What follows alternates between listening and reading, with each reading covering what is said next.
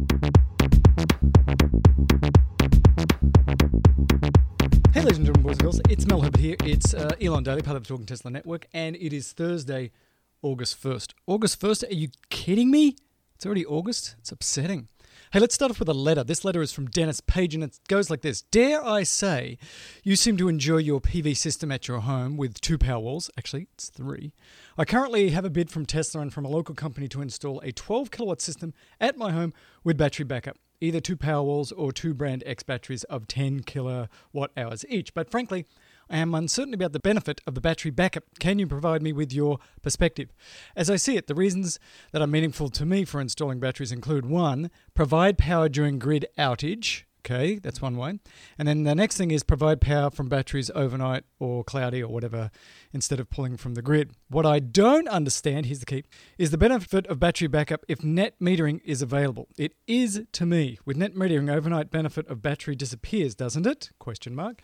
In other words, if all my excess is going to the grid during the day and I pull it out at night, I'm effectively using the grid as my battery. So having a Powerwall doesn't really do anything for me.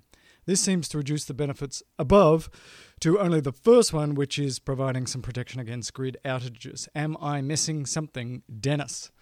So you are in fact correct. There's a number of reasons to get batteries, and so let's go through them and I'll tell you my reasons. And some of them are shared by a lot of people and some are not. So one reason to get them is, as you say, for backup. If you're at a place where the grid goes out a lot, then that can become extraordinarily useful. I hear that in Northern California, this is now a big problem for some reason. The grid is pretty unstable. I know for our friends in Kenya, the grid goes out all the time. So if you're in a situation like that and you've got mission critical stuff, even a fridge is mission critical, then having battery backup, I think, is absolutely key. So we had an event yesterday down here in Southern California and power went out, but the batteries clicked on almost immediately. It's not instantaneous. I was always told it's instantaneous, but I saw the lights flicker, looked at my app, and I saw the power had gone off, and it was a short time. So that's one reason to do it. The second reason is to save you money. How do you save money? So at the studio, we don't have net metering. We have time of day. So I put on all this solar, and then I was looking at the amount of money that I was still spending on electricity, like, what is going on here? So during the day, I was making lots of solar, selling it to the grid at something like 5 cents, getting 5 cents per kilowatt hour credit. But then in the evening, when all the lights are on and everything is happening, we were using it at like 25 cents per kilowatt hour. So it still was a pretty big electric bill. So in that circumstance, what you can do is get yourself a battery, fill it up during the day with all of your cheap solar, and then use it yourself instead of pulling from the grid if you have time of day charges. And for some people, that's a big deal. So we just heard that Wozniak, Steve Wozniak of Apple fame, got a couple of Tesla Powerwalls because he's going to do that. He's actually going to fill it up at night using cheap grid costs and then use it in the evenings when the grid is expensive. So you can do it that way. But if you've got net metering and you've got one-to-one net metering or close to it, which is I give the grid 1 kilowatt hour and I get 1 kilowatt hour back, then you won't make money out of having a Tesla Powerwall. But there's another reason to do it as well. So one is backup and one is to save you money. But the third one, I think, is just to make yourself zero carbon. So my bias has been that if you have the money as an individual or as a company to be net zero in terms of your carbon footprint, then you should be trying like heck to do that. I think it's incumbent upon everybody who can afford it, every country, every person, every corporation, to be pushing as hard as they can personally and corporately to become net zero in terms of carbon. Because what that does is it means that they're going to sell a lot more batteries. They're going to sell a lot more solar. That's going to push this thing along. It's going to drop the price for everybody else. There's lots of green jobs then. So if you can afford it, then I think you should do it for those reasons. That's a bit more obscure, but I think it's a really powerful one. Particularly because in the West, we have become very rich by burning fossil fuels, and now we are destroying the planet because of those. It's incumbent upon us to make good on that and to fix that. And one way you can do that is to really push along green technology. So again, if you can afford it, then I think that is a little bit obscure, but I think a really important reason for me personally to spend the money on getting solar, on getting batteries, and making this market as big as possible, getting EVs, so that there is a trickle downstream effect over time so that they become cheaper so that many more people can get it.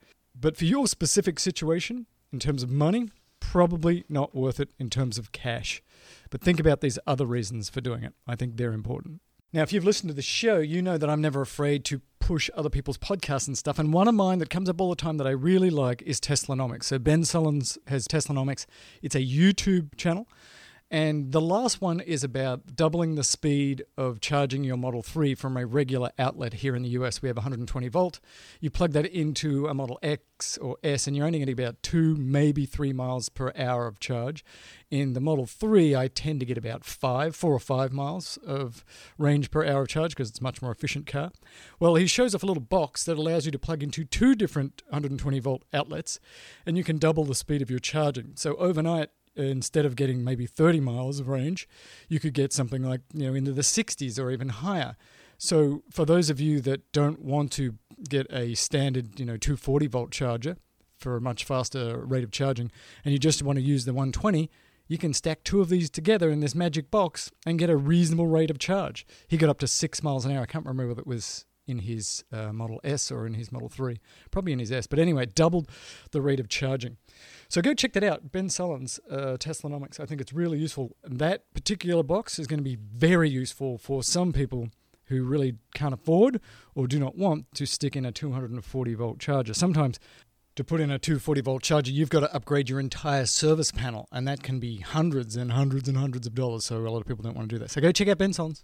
It's a pretty nice little box. So there's a company, you may have heard of them, they're called Tesla, and they say that they are going to be feature complete for full self-driving this year.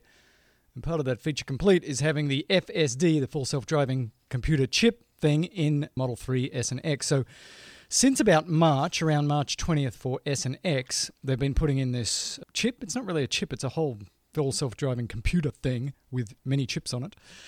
And since about April 12th in every Model 3. But we've never really seen one except for some sort of vague imagery from Tesla. But now there's this gentleman called Green. He tore apart his car and he pulled out the, what are we going to call this, computer? And took a picture of it and you can see it on electric. So this thing's real. It's in there and it's fast. It's supposed to be 21 times faster than the current 2.5 hardware. And in terms of frame rate and operations per second, as it were, like trillions and trillions of operations per second. And they're starting to do Hardware 3 retrofits as well. Well, later in the year they're going to start. So this is exciting. This is amazing. And we will see if this little computer can do what Elon says, which is turn your car into full self-driving and therefore turn it into a profit maker and therefore make your car worth $200,000. Whereas before it was depreciating in value. We will see. I'm still a little skeptical about when this is going to occur. But there it is, a picture. It's real. It exists. So there's this movie, right? It's called The Cannonball Run, right? I used to watch it as a kid growing up, right? It had Burt Reynolds and Sally Fields, right? And it was, to me, one of the most fun. Was that right? Was it Burt Reynolds and Sally Field in Cannonball Run? I love that movie. Anyway, so it was a big race across the US and lots of pretty people and pretty cars and a fun show, right? So there's this thing called the EV Cannonball Run, and it is a drive from one side of the Americas to the other side of the Americas, in this case, the North Americas. And a Swedish family has just beaten the record. So they had a Model 3, which they actually bought in the US. Then they took it to Europe, and they've been driving it around there. Well, they just brought it back to the US, and they did the EV Cannonball Run in a trip time of 48 hours and 10 minutes. They did it on July 14th, a 2,835-mile drive or 4,562-kilometer trip. So they beat it by the previous record by about 2 hours and 6 minutes. There were 3 of them that were able to drive, Lars and his wife Betty and their 18-year-old daughter Robin. There's a nice picture again on electric that you can check it out.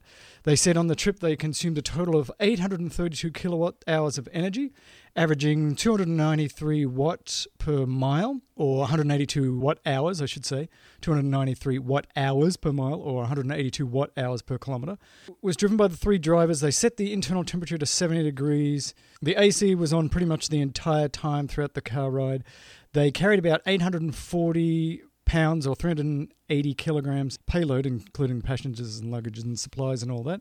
And the total cost to do it, what do you think the total cost to drive that was? $136.26. That is a cheap way to get across the country. Ladies and gentlemen, boys and girls, they have broken the Cannonball EV record. That's kind of a fun family thing to do. So I'll speak it to you tomorrow, maybe, probably, but I've got to go to the country of Indiana. So I don't know if I'm going to have time to be able to throw one of these puppies together. I'm going to try my best, though, because I know if I don't, so many of you are going to be so sad.